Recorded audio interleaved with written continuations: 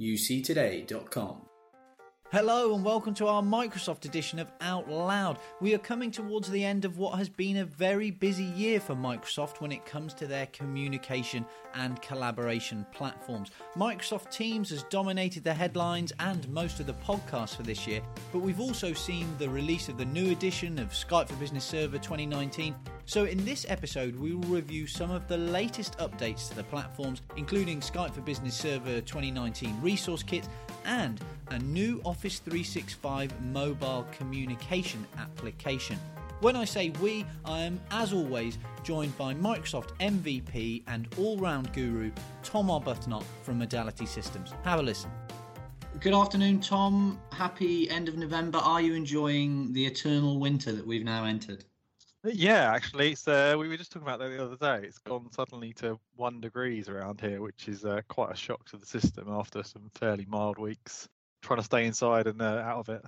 Well, I know you're based in the glorious south, and I have to warn you today in an update from the north, it actually snowed briefly up here this morning. Oh, so yeah, so it's all exactly. It's always worse up there. That's a forebearing of what's going to come down here probably. So I'll look out for that. Absolutely. Well, even though we are into the eternal gloomy British winter, I was obviously, as usual, I was going through your blog. You sent me over some preparation before we record the podcast, and there's loads of news. I thought it might quieten off a bit to Christmas, and I know both you and I wanted to start with the Microsoft mobile group chat app, Kaizala. Am I pronouncing that correctly? Yeah, which mobile group chat app is the first question, I guess. Absolutely. Well, I suppose there's only one called Kaizala. Yeah, so Kaizala is an interesting one. So it's an app based out of what's called Microsoft Garage, which is kind of like a labsy, see what happens type team. And this actually came out of India, and that it's been around for a while in certain markets. But now the big news is that Microsoft are going to bundle it into all Office 365 commercial plans. So anybody with kind of an enterprisey, businessy type plan will have access to it. So on the face of it, another option that is about people talking to people alongside Skype and Teams and Yammer. So just so I understand, how was Kaizala available previously? I mean, I'd never heard of it. What was sort of was it sort of an Asian-y specific application, or what's the? Yeah, so it's interesting. I mean, there's a free version that was available worldwide, and for those not familiar with it, you can kind of think of it as a WhatsApp clone. Although I'll explain why it's a lot more than that in a minute. But it's a mobile-only chat app where your identity is tied to your phone number. Anybody can join a chat room, but there's some differences that I'll go through. But it was always available worldwide for free. But certainly in Europe, like WhatsApp tends to be the default or Messenger. So in terms of consumers taking hold of it, I don't think it's necessarily been huge because that market is fairly well served. But it was also available in 28 countries. So it's Argentina, Bangladesh, Brazil, Cambodia, Chile. I won't go through them all, but certainly the theme, and I'm not sure what the correct way to say this is, but I hate the phrase kind of developing countries, or it's countries where you're more likely to be using a smartphone than a PC. So, lots of places have kind of skipped PCs and gone straight to smartphones. And this is a smartphone first way for people to talk together, be it whatever the topic. So why do you think Microsoft have made this available within 365? What's the drive? Is it because it's a more mobile native application rather than some of the other possibilities that would already be available, like the Teams app? Yeah, I think you've got to go back to what Microsoft are trying to achieve. I mean, they're trying to serve literally everybody in the world. That's their objective, is make the world more productive. And with the best will in the world, one option is not going to fit every single use case. So Teams is great and Yammer's great and Skype is great for some people. But in this particular situation, being genuinely mobile first, and also some other differentiators. So it has an API to it, so you can integrate apps. So you can integrate location-based apps and different bits and pieces.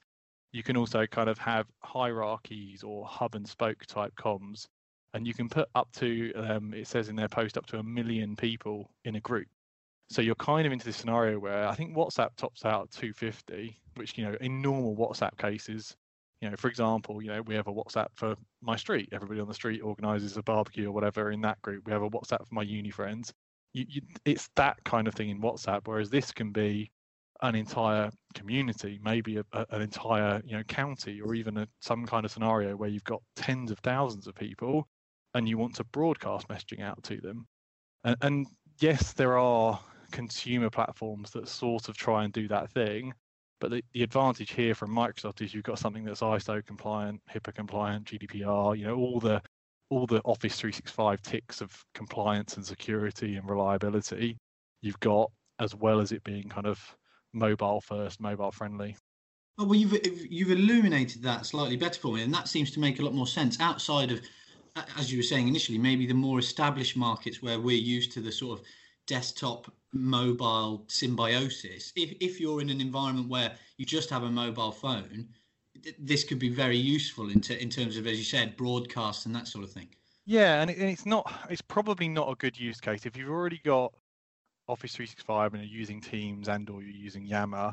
There may not be an immediate use case, and I wouldn't necessarily say you add it into the mix because it's there.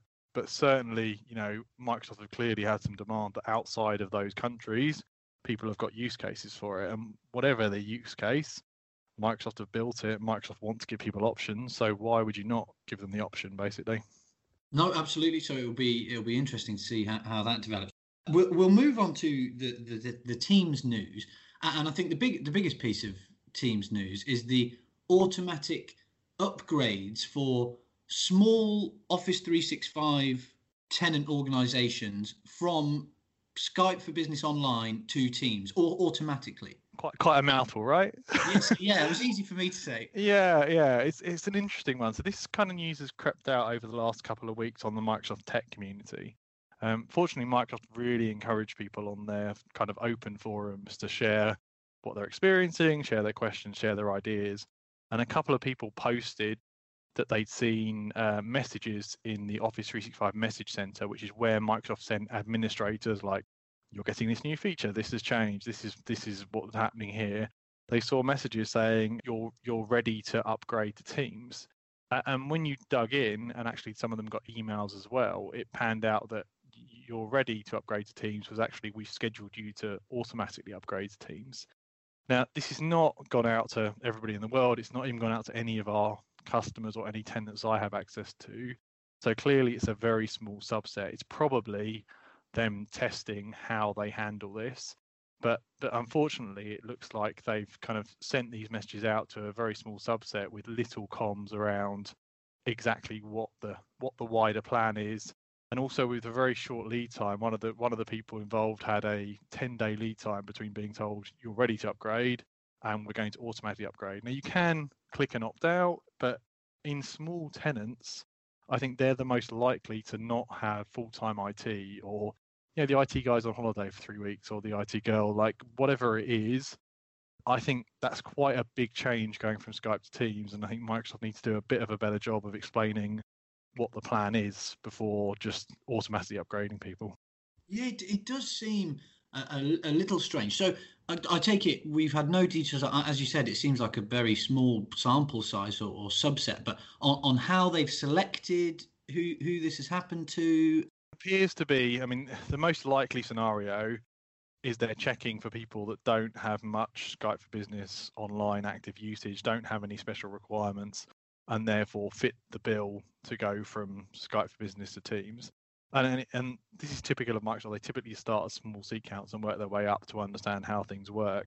And I have no particular religious objection to automatic updates. Most administrators won't opt into anything. So if you don't push a little bit, then you don't get the change you want and get everybody onto the new thing. But just some clearer comms around what the model is, how you'll be notified, how you can opt out, what the lead times are would be great, I think.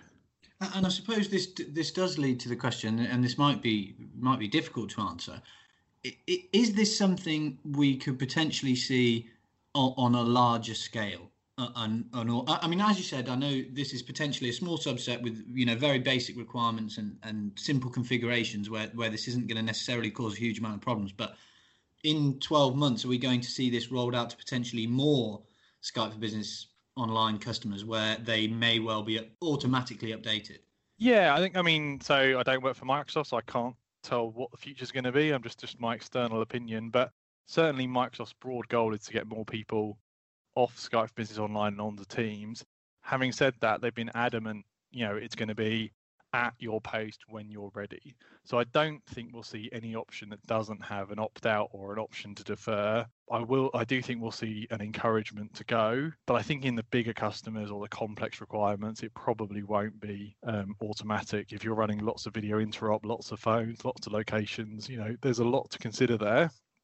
Changing somebody's main phone number from one client to another is a big consideration. So I think we'll see more of it, but I think there'll be some exceptions where large customers will be communicated to on a different basis than just it's coming, opt out if you want to opt out. Yeah, no, that's going to be very interesting to see how that escalates going forward. They're also on Teams. There are a couple of new partners certified for the direct routing out of Teams. Yeah, this is good to see actually. So it's been about 6 months since direct routing went generally available. And we've seen offers from ThinkTel, who are a Canadian carrier, from Audio Codes, and from Ribbon, who used to be called Sonos or NET if you go way back. And it now looks like there's 2 other vendors that will have an option. So TE Systems AnyNode, which is a software-based session border controller, and Oracle as well. So they bought Acme Packet a while ago. So now those devices will be certified, which will just give more enterprises that already run those options an opportunity, and for those going into the market to do this or carriers doing this, more options for which hardware they use. Yeah, I suppose we can just expect to see that continue, can't we, in terms of as Microsoft are happy with a provider in that area, it makes sense to add additional choices and options on.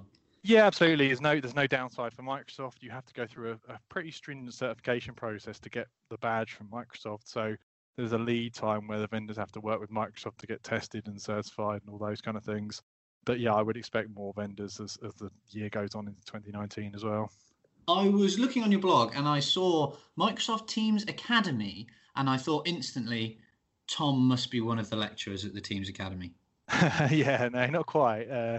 Although a few of my friends are, fortunately. So there's some interesting work Microsoft's doing. So Caruana kind of leads a YouTube channel called Coffee in the Cloud, and they've been publishing videos really aimed at kind of IT pros around how Teams works, how to manage it, direct routing, phone system, the upgrade process. And what I like is they're just putting these videos on YouTube, so it's not hard to get to. There's a YouTube playlist. All the supporting documentation is on the docs, Microsoft.com site. But yeah, worth checking out if you get the opportunity. They're fairly short and informative videos, so if you're in this space, it's worth just spending a bit of time getting up to speed on those different areas. And I suppose it makes absolute sense for Microsoft to make resource like this available. As we were talking about before, they want to encourage people to go for Teams. The better people understand Teams, the easier the process is going to be. Yeah, it's nice to see. It's just generally new Microsoft over the last few years. Like Microsoft used to have, I think still do somewhere, have their Channel 9 where they host videos. And that's great, but they're kind of more about going where the users are. So, YouTube is the default video platform. Everybody has it on their mobile. Everybody has access to it. Everybody searches on it. So putting their content where people are is just a nice touch, I think. Last bit of news for Teams was the retiring of Teams for Windows 10 S. Yeah, this was quite interesting, actually. Not that it impacted many people. So a bit of background, Windows 10 has an S version or an S mode, which is like a highly locked down version of Windows 10. So you can't run traditional applications. You can only run apps out of the store. So you can think about it a bit like Apple and iOS. Like, on an iPad, you can only run things out of the store. You can't download your own apps from anywhere. And that was the same model. And Microsoft had a Windows 10 S version of Teams, so specifically for that use case, which was in their application store in preview. And what I thought may happen was that over time, that App Store version would become the default client, and the traditional, I say traditional, it's only been around for a few years, but the Electron client, which is the other option for desktop, would go away. But it looks like exactly the opposite is happening. There wasn't a huge uptake on Windows 10S. There wasn't a huge uptake of that app.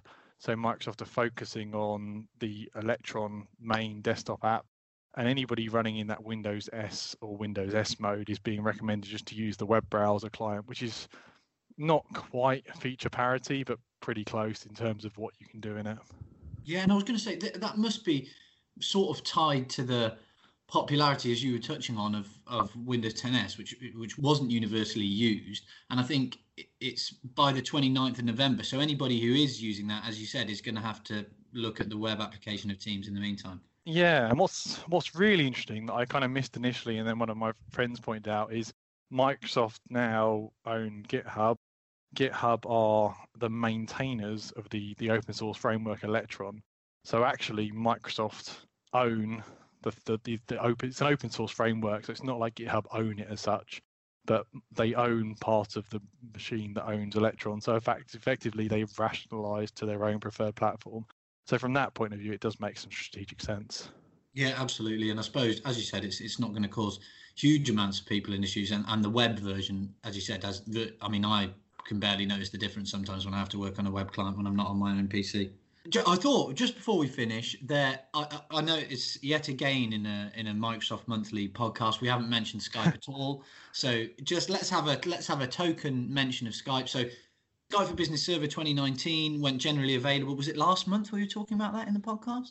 Yeah, around about that time. I think it just gone when we talked last. And there were a few additions that you were telling me about. So call quality dashboard, management pack, capacity planning tools. Are these updates to the platform, or are these sort of retrospective add-ons? Yeah, so these are all add-ons, sometimes called resource kits. So they're applications that Microsoft build to help customers. So for example, there's a statistics page about how the system's performing. There's a management pack for making sure it's all working, a capacity calculator for making sure you spec it right, some debug tools. What's just nice to see is that Microsoft's continuing to refresh and push that stuff out. So, again, Teams is definitely Microsoft's first foot forward, but Microsoft have now released Skype Business Server 2019. They're churning out all the updates to all the resource kits. So there is a maintaining and keeping up to date of all the stuff involved in Skype for Business Server as well. It hasn't just been abandoned, which is nice. No, and as you said, it's going to be around for a while, and it just shows that commitment to the platform, doesn't it? Yeah, definitely. And then this is exactly it. This is what you look for. I never look for the marketing words because marketing can say anything, but things like this are signs that Microsoft do care because they've taken the effort to update all that tooling for the customers using Skype for Business Server. So yeah, good sign.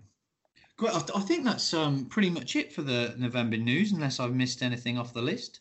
Yeah, no, I think that's it. Like I say, I think we when I came in to do the running order, I thought it might be quite quiet. But actually, if you look at it again, the things continue to change and churn, and new things come out. So we'll see. I think December might be a bit quieter potentially. So we'll see what's going on in December. It might be a short Christmas podcast next month. Yeah, well, I was going to ask if there was going to be any December news, or if I was going to be able to be drunk over the holidays for the entire time. Yeah, well, let's have a look. I mean, if there's probably not going to be a lot of news, I don't think, because Microsoft tend to wind down this time of year.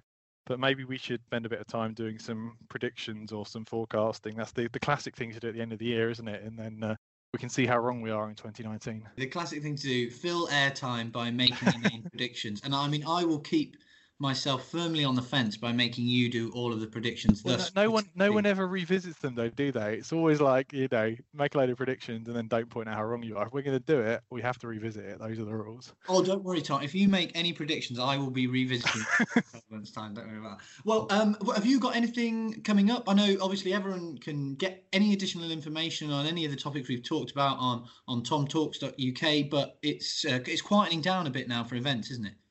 Yeah. This time of year tends to quieten down. There's nothing major happening, I don't think. The next big thing will be Microsoft Ignite on tour, which is not till the end of February.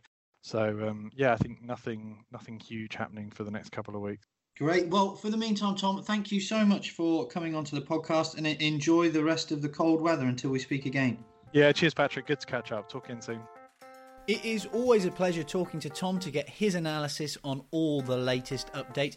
As we said, you can find more information on all of the topics we discussed on his blog, which you can find at tomtalks.uk, and on our website at uctoday.com, where if you search for Microsoft, you can find all of the information you might need there. If you do have any questions for Tom you would like me to put to him on the podcast, please get in touch on Twitter or LinkedIn at UC Today News. We would also love to hear some of your predictions for the future. So if you have any clairvoyant style ideas about Microsoft Teams or Skype for Business into 2019, please do send them in so that we can discuss. That's it for today's episode though. As always, a big thanks for listening.